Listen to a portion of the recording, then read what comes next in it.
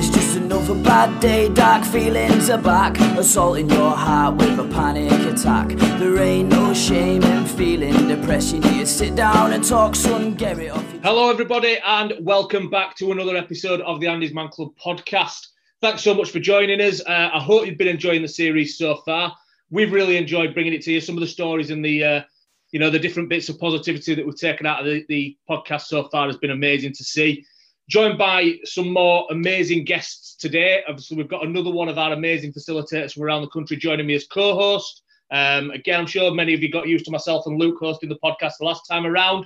Decided we'd change it up a little bit this time and get some of the guys along that are involved in running the session.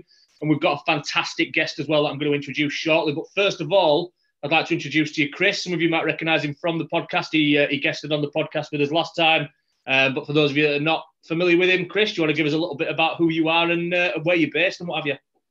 Yeah, so I'm Chris Martin. I'm based down in sunny Devon. Set up Andy's Man Club down in the prisons, which obviously will come a bit more apparent later on. But yeah, we've then put it into, I suppose, the Devon community. Now we've got 4 amazing clubs down here, which is going really well. So yeah, it's been a real ride. But I think actually it's been a very interesting sort of period of time over the last 3 years, really. I think I'm pushing on nearly 4 now, I think. But yeah, it's been great to be a part of it, and obviously great to be part of these podcasts and meet some interesting characters as well. So yeah, looking forward to it. Well, welcome along. And without any further ado, I'd like to introduce to you our guest for today. We're really excited by this one. Today we're joined by Peter Bleksley. Peter, how are you? Very well, thank you. Fantastic. Sort of similar to how an Andy's Man Club would work then, I'd like you to sort of introduce yourself, really. You know, who better to speak about the person that we're going to speak about than the person themselves? A little bit of your background and a little bit about, maybe why we want to speak to you today, if you don't mind, buddy. Certainly. Well, I'll get the uncomfortable bit out of the way first. I'm old, okay? I'm that old that I joined the police as a raw 17-year-old cadet way back in 1977. After doing 18 months of parade square bashing, being subjected to discipline, which I definitely needed in my life, all those kind of things, I became a PC at the age of 18 and a half, and then got posted to the mean streets of Peckham in southeast London, and they were mean streets. I learnt an awful lot very quickly about policing, not all of it good, I hasten to add. It was dark days in many regards. You know, the late 70s, racism was rampant and abominable, but there was no way of whistleblowing about it. That expression hadn't even been considered then, or invented, should I say. Anyway, I was at the Brixton riots of 1981, a weekend that I will simply never forget, and it had an indelible effect upon me. I decided to get out of uniform then, and in 1982 I was posted as a detective to the Royal Borough of Kensington and Chelsea, don't you know? And that was a rather different manner from Peckham to police. Learnt a whole new bunch of skills and experiences there. And in 1985, achieved what then was my ambition as a fit and fearless 25-year-old cop to be a Scotland Yard detective. When I sort of puffed my chest out, pulled my shoulders back and walked through the revolving doors of New Scotland Yard, I thought, this is where I want to be. Very soon after arriving on what was then called the Central Drug Squad, I started working undercover, pretending to be a gangster, a villain, a crook, a wrong'un, all of those kind of things. And I bought guns and counterfeit currency and high-valued stolen goods like lorry loads of trainers and scotch. I pretended to be an assassin, and if somebody wanted someone murdered, so we would then enter conspiracies to murder, and people would, once we'd gathered all the evidence, they would be arrested and charged with that. And I bought literally millions upon millions of pounds worth of drugs, you name it, all different kinds of drugs. This was the mid-80s. The cocaine explosion was happening on the streets of the UK, and I did that and had a very enjoyable time for a decade, until my life was turned completely and utterly upside down because of my involvement in a very multi-agency, global, worldwide and tricky case, where the largest ever landside seizure of heroin was delivered to me in a hotel room in Gatwick And after that, a report was compiled that had my real name in it. It should never have had my name in it. It should have just had my code number from the Scotland Yard unit on there. And that report, mysteriously, that had my real name in it when it shouldn't have done, was taken out of police premises when it shouldn't have been, was put in an unmarked police car that shouldn't have happened, and the driver of that car went shopping on the way home from work. Shopping.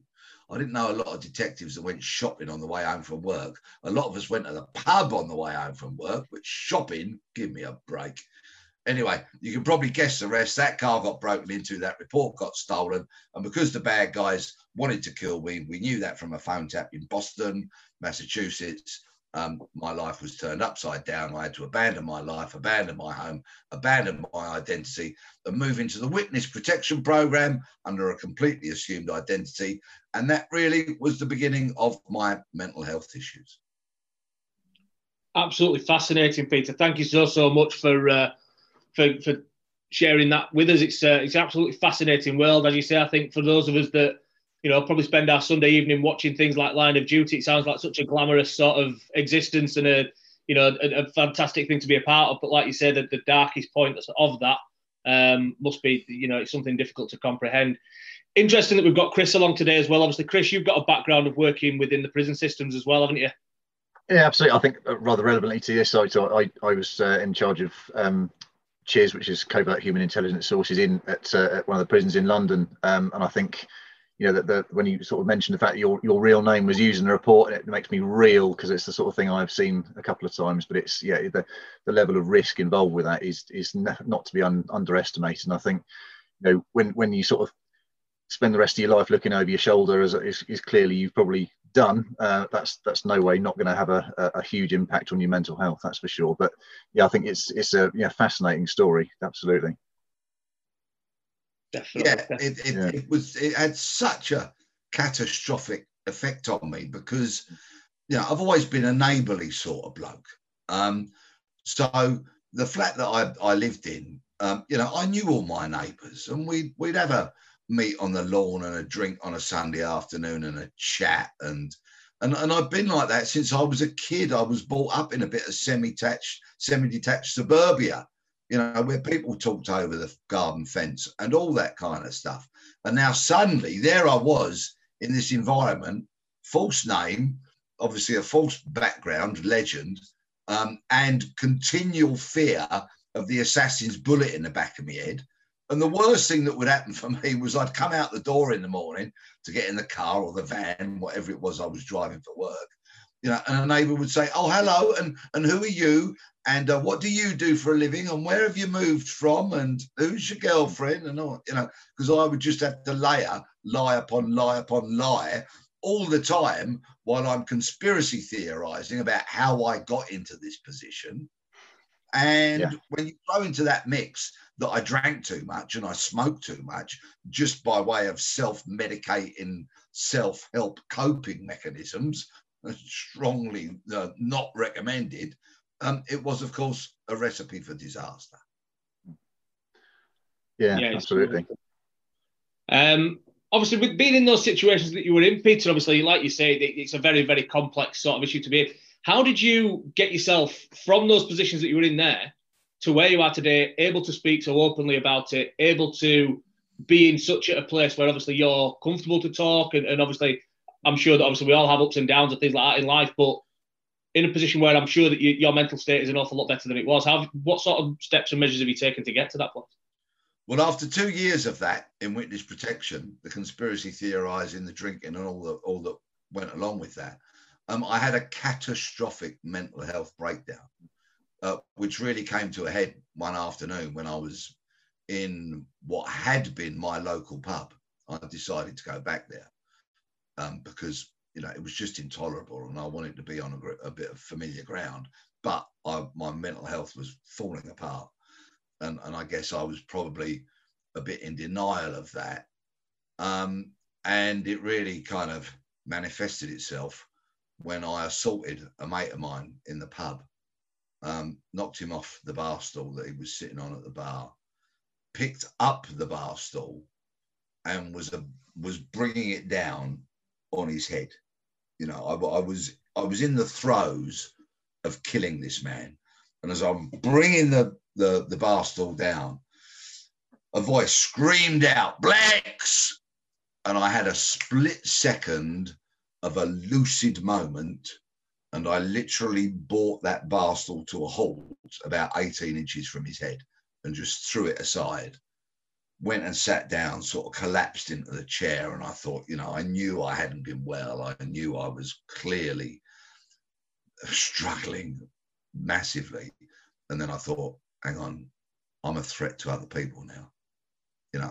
I can kind of deal with my own internal struggles and would hopefully get through those.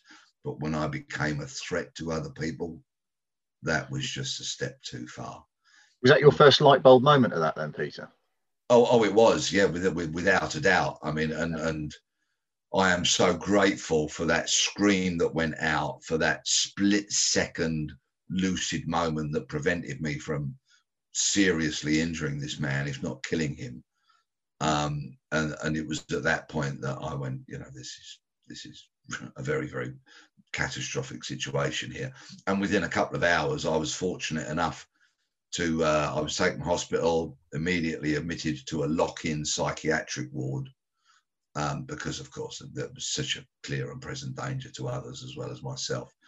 And there I spent 3.5 weeks, not getting better in 3.5 weeks. It doesn't happen like that. There was a lot of work went into to regaining my good health, but the wonderful doctors, nurses, psychiatrists of the NHS, plus medication, plus lots of other therapies, and of course talking. Don't anybody ever underestimate talking as a therapy, as a way of getting things off your chest and making yourself feel better and allowing others to understand you and then assess you and then get the right treatment for you. It's just tick, tick, tick, tick, tick. How many boxes do we have to tick about talking? I left hospital and so began a long recovery process. It's interesting. I think although you obviously went through that, several years prior to the way I've seen things, I think people in that sort of environment, when you're physically capable, you're always on guard and just waiting for those adrenaline moments all the time. It takes that one sort of that moment to tip over the edge almost. And I think like you experienced your bar stool, it's something I've seen very, very commonly with prison staff in the military and even in environments where that edgy sort of feeling is always apparent. And it's a really interesting sort of insight, I suppose, to the way you found it, that was, I suppose, your lucid moment of almost light bulb moment of where you start to recover almost, really. Yeah, I wouldn't be sitting here talking to you now if it hadn't been for that split second moment. And it came as a shock to many, many people, the fact that my mental health disintegrated like it did, because I'd always been such a blokey sort of bloke, and I'd worked undercover for a decade. And, if it was a major European, global, UK drug conspiracy and they wanted an undercover cop, when the phone rang, there was only one name they asked for. I had a glittering reputation in that field. And so when I kind of just imploded, it came as a very big shock to, shall we say, the not very enlightened bosses that I worked for and the organisation as a whole. Yeah. Just to come on to that, Peter, as well, obviously you've spoken about the atmospheres around policing and mental health, I think, was something that, we know all too well, the stigmas and things like that exist. When you were in that place and you were in that position of starting to talk and starting to open up about these sort of, issues that you were having, what sort of reaction did you maybe get? Because like you said, when you're talking in the late 70s, police in the areas that you were working in, mental health won't have even been a word, let alone a focus or something to think about. How did that feel, first of all, for you to start sitting there and acknowledging that actually, this might be my mental health. This might be something that I need to do, differently. This might be something that I need to go and get help with. How did that feel for you, first of all? Did you feel those stigmas? How did you break those stigmas? And, what sort of reaction did you get from others?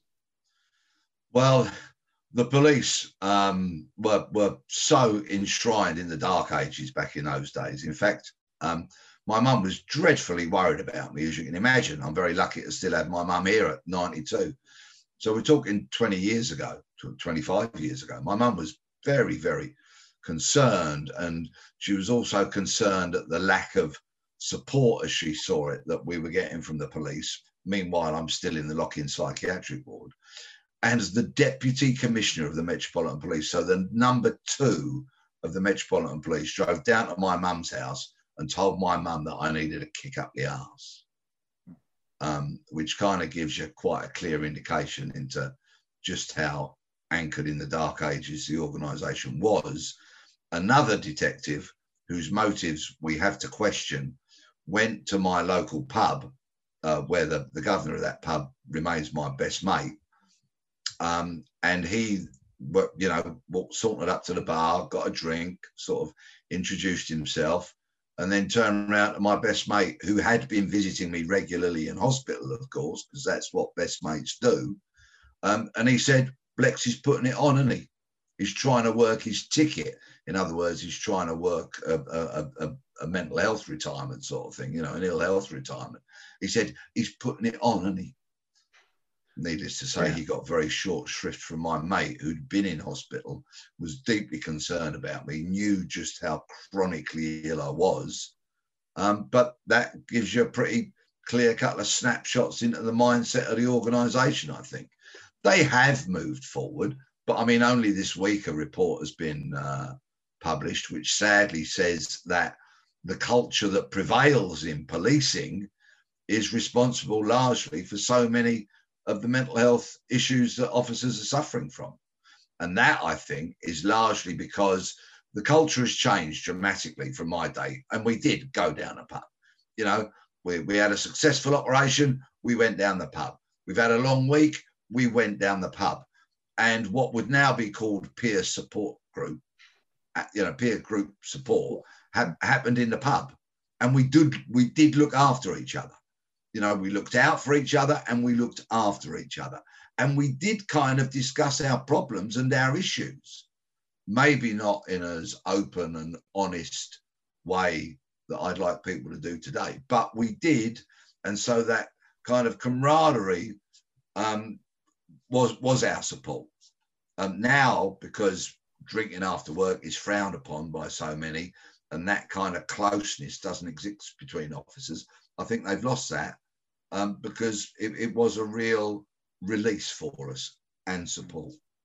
Just going on to that, Peter, as one question I'm quite keen to sort of know is that in your experience of I suppose, engaging people that, you know, you've never met before and trying to get them to open up to you straight away and I suppose getting the measure of risk, but also, you know, their personality. I mean, something as facilitators of the clubs that we do each week is, you know, you'll see a new chap turn up week on week that don't want to talk. They might feel that sort of anticipation is really kind of almost burdening them too much. And sometimes it's a real skill, I think, to be able to engage people who necessarily don't want to talk to you. And I think it'd be interesting to see your kind of take on how you used to do that as a professional, not necessarily as a peer supporter.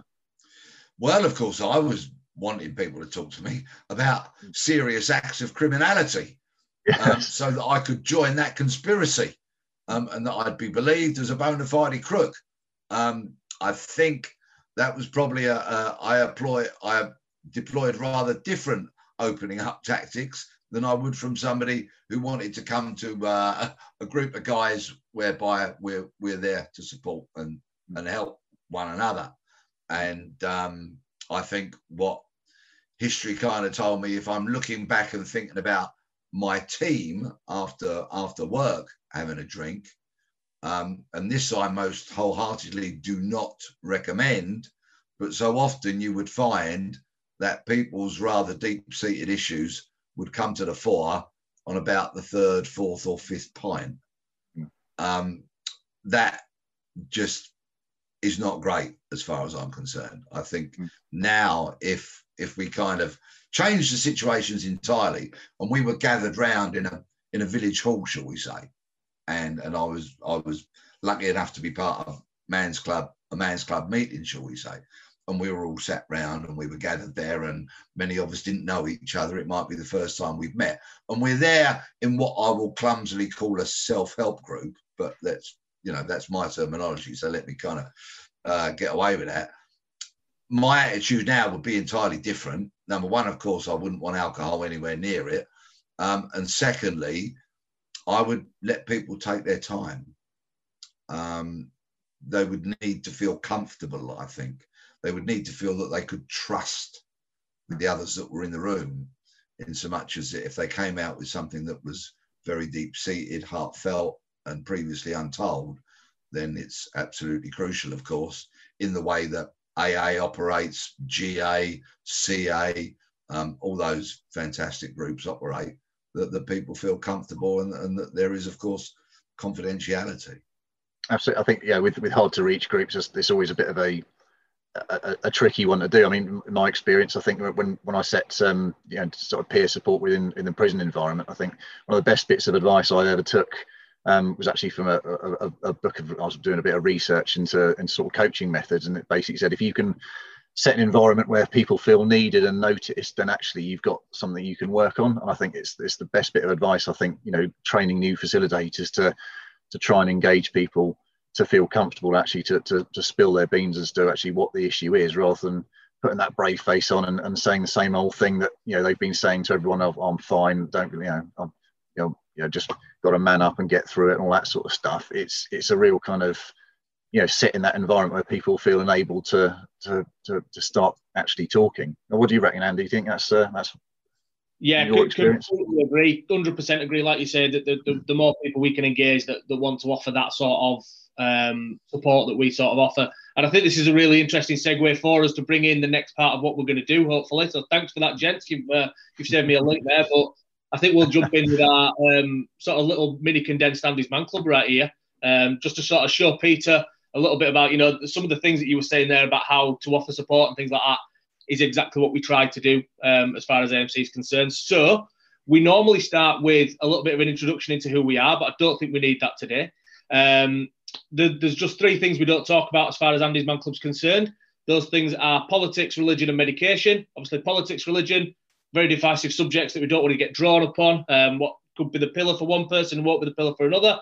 And obviously, meds as peer support. We don't want to offer direct advice. Anything medical related should be spoken about with your doctor. So question number one is always, how's your week been? My week this week has been hugely positive.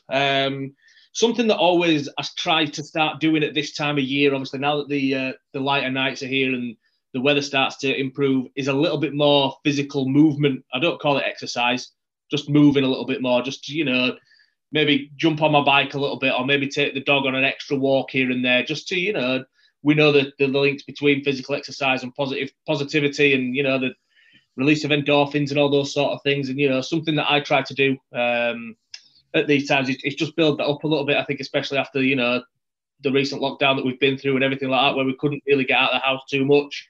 It's something that I'm really going to double up on. So I've had a massively positive week so far. So yeah, Chris, we'll come on to yourself. How's your week been?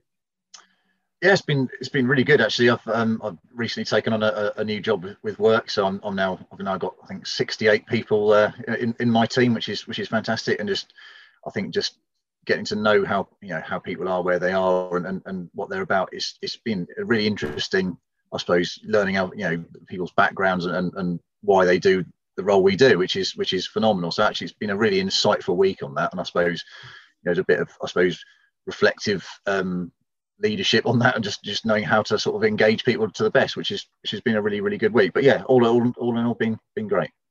Love it. Thank you. Peter, how's your week been? Oh, the weekend was a source of so much pleasure for me because the cricket season returned, and I love cricket. I love sport, but I particularly love cricket these days. My youngest son still plays. He's 18. He's a decent player. And I was chairman of our club for 4 years up until about 18 months ago. And to sit on the boundary with the call box, with some wonderful grub in there, and listen to that sound of a ball being whacked around, or when my son's bowling, the stumps being hit and all of that is just a joyous thing. So that was a real high point on Saturday. And also, I'm currently training for a charity fundraising challenge that I'm taking on in May, which is frankly bonkers. It was my stupid idea. But can I mention it? May I? Certainly. Okay. Well, my fundraising challenge is to walk 1 million steps in May. Now, wow. That equates to 32,259 steps every day for 31 days on the bounce without respite. With my stride length, that equates to 15.5 miles. So in 31 days, I've got to walk 480 miles. So I'm doing a bit of training for that. As you can imagine, I have become a slave to my Fitbit. And I'm trying to lose a bit of weight while I'm doing it, because I guess every pound I get off is another pound I won't have to lug about for 480 miles. But I'm 61. I weighed 15 stone 11 last time I clambered onto the scales. They screamed for mercy as I stood on them. And yeah, I'm just trying to get myself into some kind of shape to be able to take on this challenge for a wonderful charity. Amazing. Fantastic. What charity is that for, Peter? I'm doing it for SAM, SAMM, which is Support After Murder and Manslaughter. Because, of course, during the course of my work in recent years, writing and broadcasting about murders, I've spent a lot of time with people who've been bereaved by the most serious, worst crime there is. And the ramifications of these crimes go far, far and wide and last people's lifetimes, as you would imagine. Just if you can, try and think about losing a loved one to murder. It's a burden you're going to carry all your life. And SAM do wonderful work in supporting people who have been bereaved by murder and manslaughter. They're a well-established charity. They've been going 31 years. They're not a big charity, but they operate on a national basis. So, you know, it was a natural fit for me, because I can't write and broadcast about murder without giving something back, can I? So that's why I'm doing it for them. If anybody would like to donate, that would be wonderful. If you go to givepenny.com and type in 1 million steps in May, that'll take you to my page. And you could also pledge if you'd rather. In other words, you could pledge a few pennies or a few pounds, which would only get paid if I completed the 1 million steps, for example. You can set your own target and decide how much you want to torture me by. It's got that added benefit. Brilliant. Well, what we'll do is within the description of the podcast and what have you, we'll put a link to not just your fundraiser, but obviously Sam I'm sure they've got a website and one thing and another. We never know, there might be somebody listening who has been impacted by those issues. So yeah, we'll certainly do that and help raise a little bit of awareness of those guys as well. So I wish you every luck with that, Peter. Question number 2. Every single week these questions remain the same, 1, 2, and 3 in Andy's Man Club. And question number 2 is always, what's been one major positive from your week? Now, my major positive for the last couple of weeks has been a constant, really, and it's been my little boy. My little lad's 7, and as I've just said, with me trying to get out a little bit more, he's helping me along with that, but he's helping me along in his very own special little way. He's really got into football over the last few months. The last game that he went to was the first game he went to was the last game in front of supporters. So he's really caught the bug for football, and he's dragging me outside at every available opportunity to kick a football at him in the net and things like that. So just to have that time outside, obviously we know that being outside and being within an environment surrounded by nature and all those sort of things, I'm really fortunate that I've got a garden and things like that at home. And to just be able to hammer a football at a 7-year-old as hard as you can is always a bonus as well, I'm sure. I don't always hammer it as hard as I can. I maybe left-footed sometimes as well, just before we get any angry comments. So, Chris, what about you? What's been your positive of the week, mate? I think after a busy week, actually getting out on Saturday with the weather as it was, I went full Forrest Gump and just went on a run, just sort of see how far I wanted to go, and end up on in the middle of Dartmoor and just sort of trying some new routes up there, but it was just one of those days, you know, just all the flowers are out and birds are everywhere, and it's just, yeah, it was just a really nice kind of time to get out and about in the get horrendous sunburn and then come home again, which is always a winner. But no, it's nice that time of year is now sort of back with us, like you said. I bet it was one of them deceptive sunburns as well that you never felt during, but then when you got home, burned like a bastard. It was epic, to be fair. Yeah. It felt like I'd opened the oven door and stayed there for a while, if I'm honest. But my nose was glowing for a couple of days. Well, cheers, Chris. Peter, obviously, if you've talked about the cricket so far. Anything else that stands out as a positive for you this week? Yeah, on Sunday, we took my 19-year-old back to university. So there's more food in the fridge. There's more beer in the beer fridge. And there's a lot less laundry in the laundry basket. Nice. I mean, what is not to like? And he's nearly 20, so he needs to grow up. And his mum stopped crying after about an hour of the return journey. So that was all quite positive. And of course, he's a student. They've had a very truncated and interrupted year. And so it's good that he's back in his house with his mates being a student. Love it. Question number 3 then. Every single week is there anything you need to get off your chest? I'm in a fortunate position at this moment in time. I've got nothing that's sort of burning desire to share at this moment in time. I'm really fortunate in that regard. So I'll pass over to yourself, Chris, and see if there's anything else that you want to share with us, mate. No, I think it's a similar position. I think it's, I think other than the fact that it's, still that anticipation of COVID restrictions lifting, I think it's just, you generally feel a real kind of urge for people to want to get back to normality, but there's that kind of real trepidation, I think, and that's really coming across, especially in the sort of local community stuff. And it's one of those things that, the sun's out, beer gardens are now open, but it doesn't quite feel there yet. And I think it's just that time will come, but it's just quite an awkward moment as it is the time being, isn't it? But other than that, no, I'm good other than that. Yeah, definitely. I think I spoke about it, I think, on another one of the pods, was something that I fell into the trap of definitely during lockdown, was focusing on the things that I couldn't do and getting hung up by those and sort of going, oh, bloody, I'd just love to be able to go and do this. I'd love to be able to go and do that. And something that I'm in the position of now, really fortunate, is that, the beer gardens, the things are open. I've not visited one yet because I'm like I say, I'm in that position where the things that I've got going on around me are actually pretty positive. And I don't need to be looking forward to those things that, as brilliant as they are. And I think it's great that, obviously the pubs and shops and everything have had such a difficult year. And something that I saw this week, that a well-known supermarket chain just recently put out an advert, didn't they, that said, don't buy beer off us, go to the pubs, they need you to.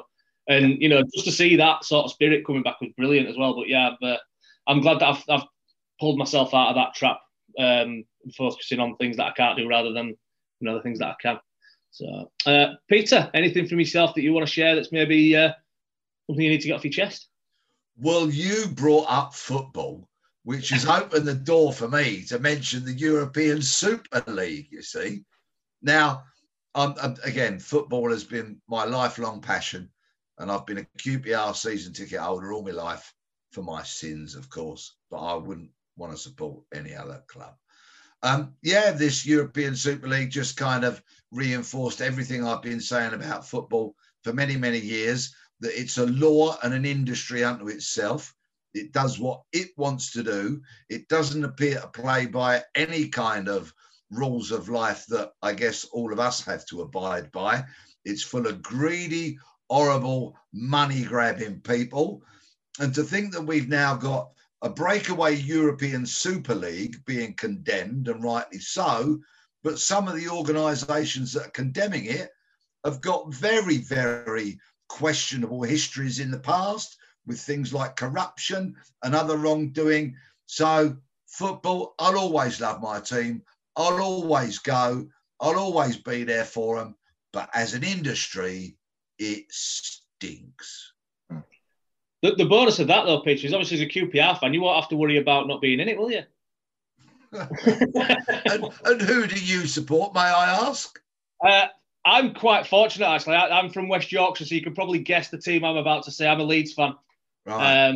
And I was quite proud, actually, of the response that we had at the Liverpool game, where the players obviously warmed up in T-shirts saying, earn it, and football is for the fans and things like that. I think that was a really, really positive message to put out there and show that, you know, that there was actually directors in our directors box holding up those T-shirts, and it was quite a refreshing thing for me as a football fan to see that actually my football club has actually taken quite a stance on this.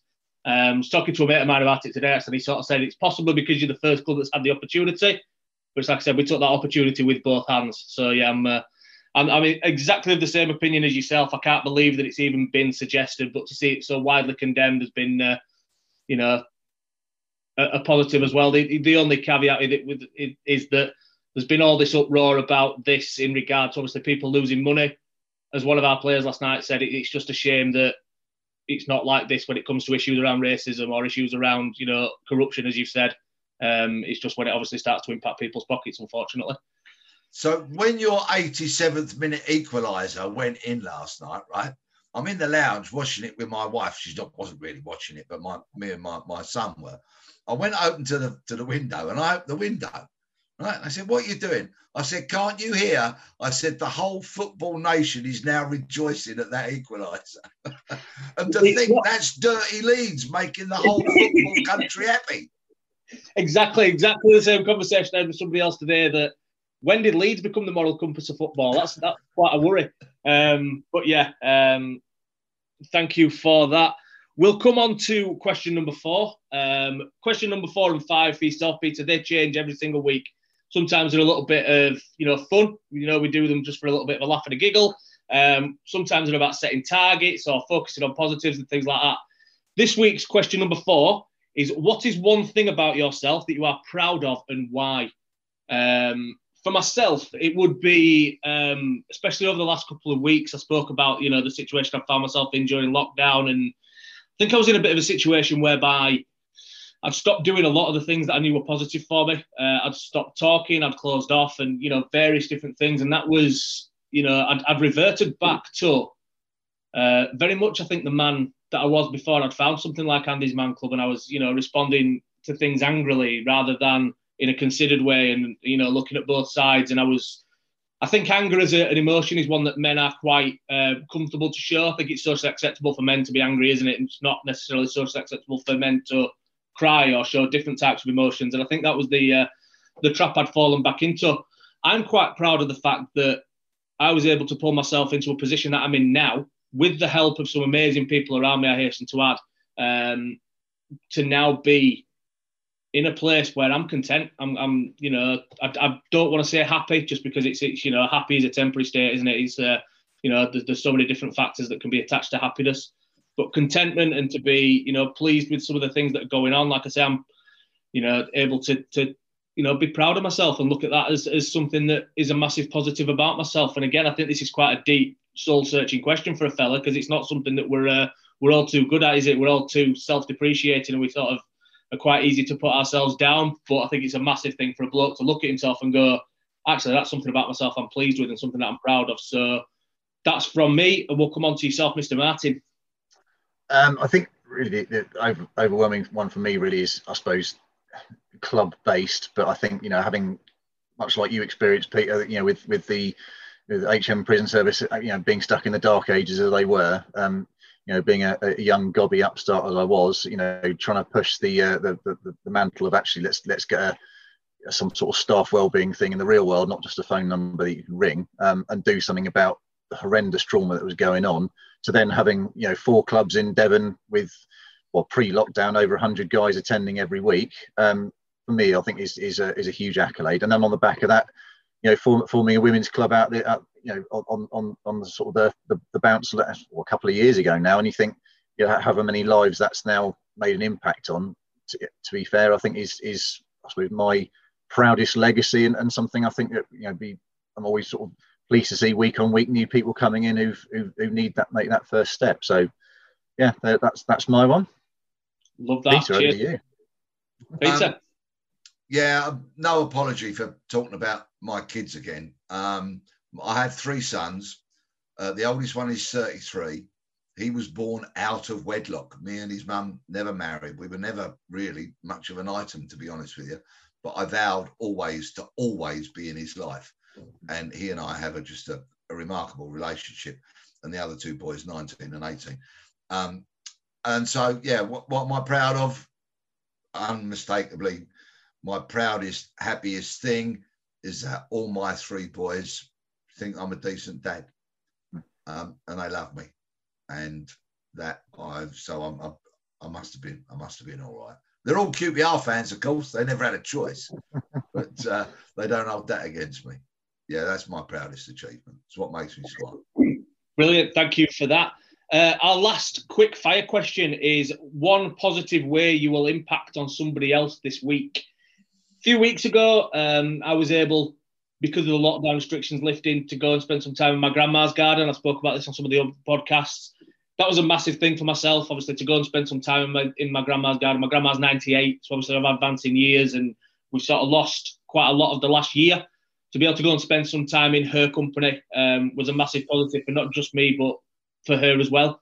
So I'm going to go and do that. Again, I'm going to go and spend some time having a cup of tea in my old grandma's garden, and hopefully have a positive impact on her as a result. Chris, what about you? Yeah, so one of the things I do in my sort of spare time when I'm not sort of running around doing club bit. I think Chris's connection's just dropped. Oh, well, here we go. We're back in it. I don't know what happened there. You can hear me all right? Yeah, can hear you now, loud and clear, mate. Yeah, so one of the things I do in my spare time is leadership coaching, and I've got a lady I've been mentoring over the last sort of 6 to 8 months. So I'm going to catch up with her and see where the land lies, because she's made a few really gutsy moves with work. So I think it'd be really nice to sort of catch up and see if we can get some more direction on that, which I always find, it's always immense to see people progress like that. So yeah, that's my one. Love it. Cheers. Peter, what about yourself? A mate of mine texted me earlier. He really wants to chat. And as soon as this podcast is done, we're going for a walk and we're going to have that chat. Perfect. Love it.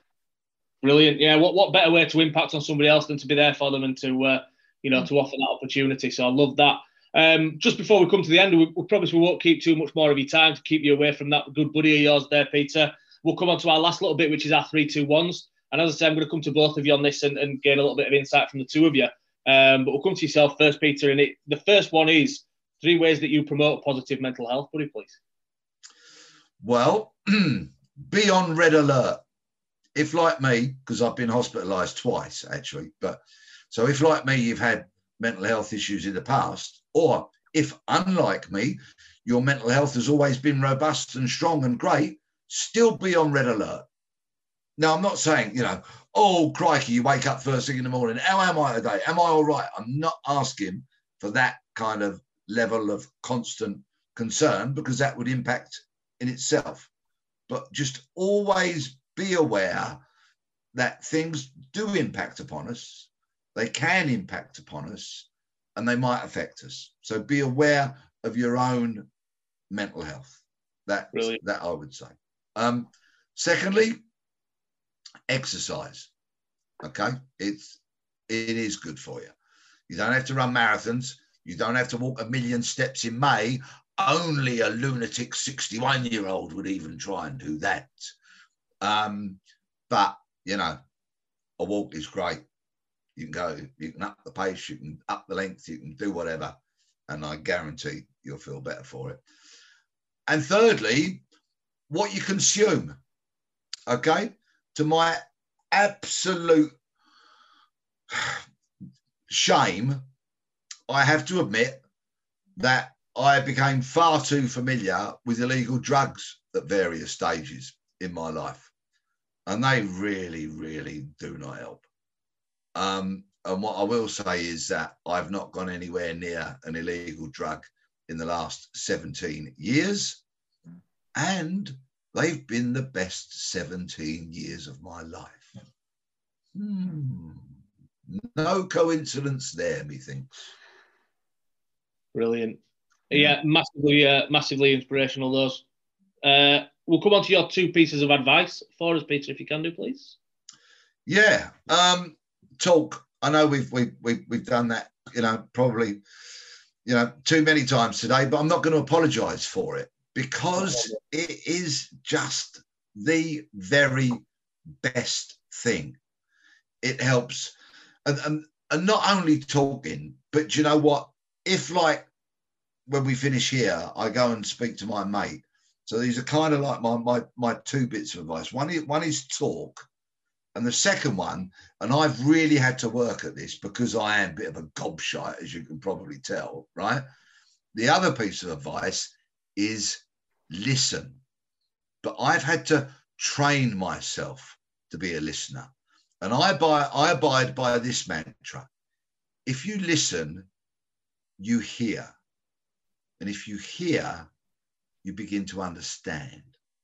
And when you understand, then you are perhaps better placed to offer any help or any advice. So, number one, talk. Number two, if you're not good at it, train yourself how to listen. I love that. I think, obviously, we talk about the importance of talking, but what good is talking if there's nobody there to listen? You know, I massively subscribe to that myself as well. So I love those, Peter. Thank you. One thing that made you smile or laugh recently as well, please.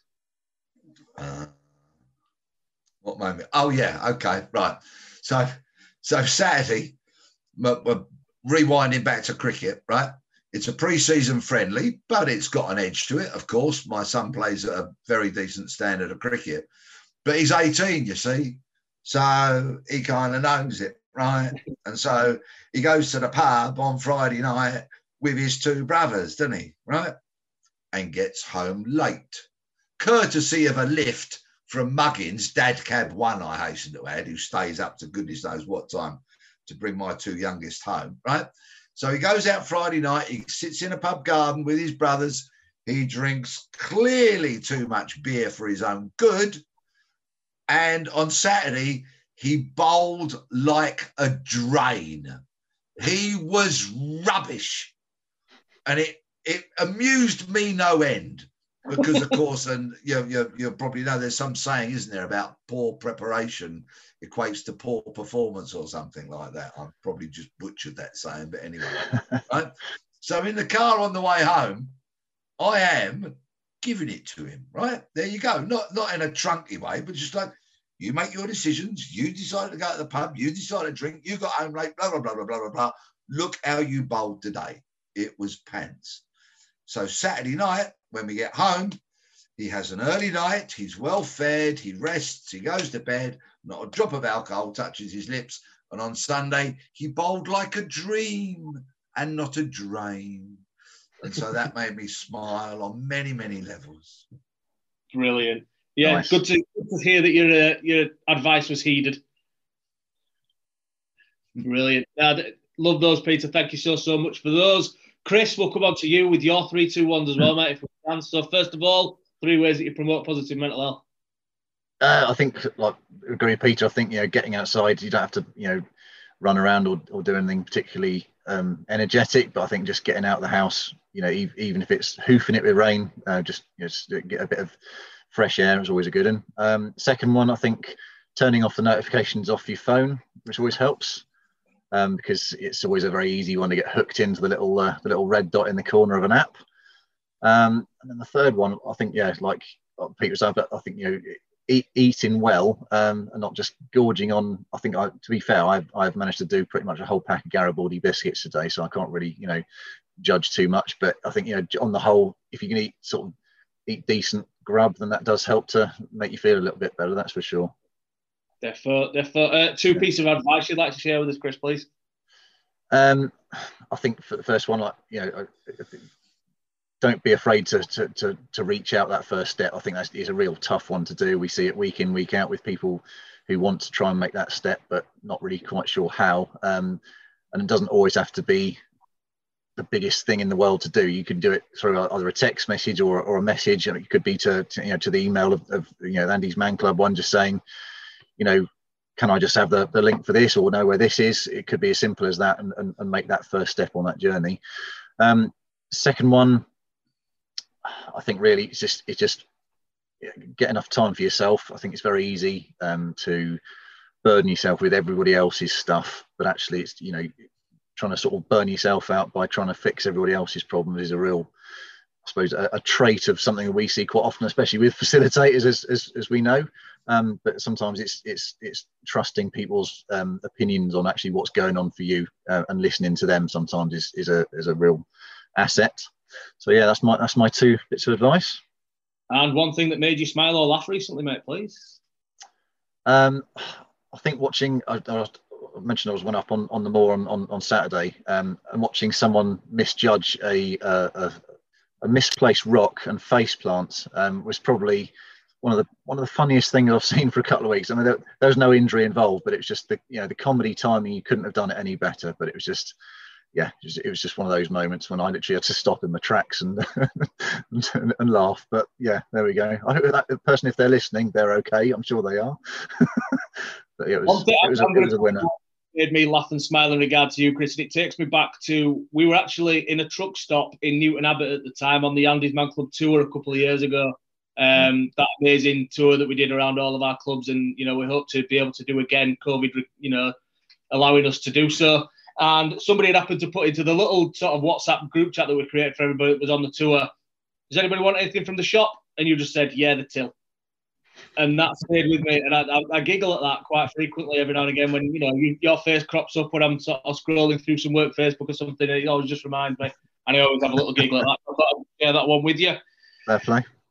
Right then, gents, that brings us towards the end of today's podcast. A huge thank you from myself and from Andy's Man Club to the both of you for joining us. Peter, thank you so much for sharing the things that you shared with us today, and your fascinating backstory. And I do hope that one day as well we can have you back on and sort of hear a little bit more about some of the stories and little bits that you can share that you're comfortable to share with us. I think that'd be another really interesting podcast. So just before we do sign off, guys, if any of you have obviously been listening to this for the first time, want to find out a little bit more about Andy's Man Club and maybe get involved, obviously we've got now the 45 clubs around the country every Monday night 7 p.m. that run in exactly the way that you've just seen in the middle of the podcast today, including an online platform as well for those that are maybe unable to get along to face for whatever particular reason. Just drop an email into info@andysmanclub.co.uk and we'll find the best option available to you guys and help you through every single step of the way.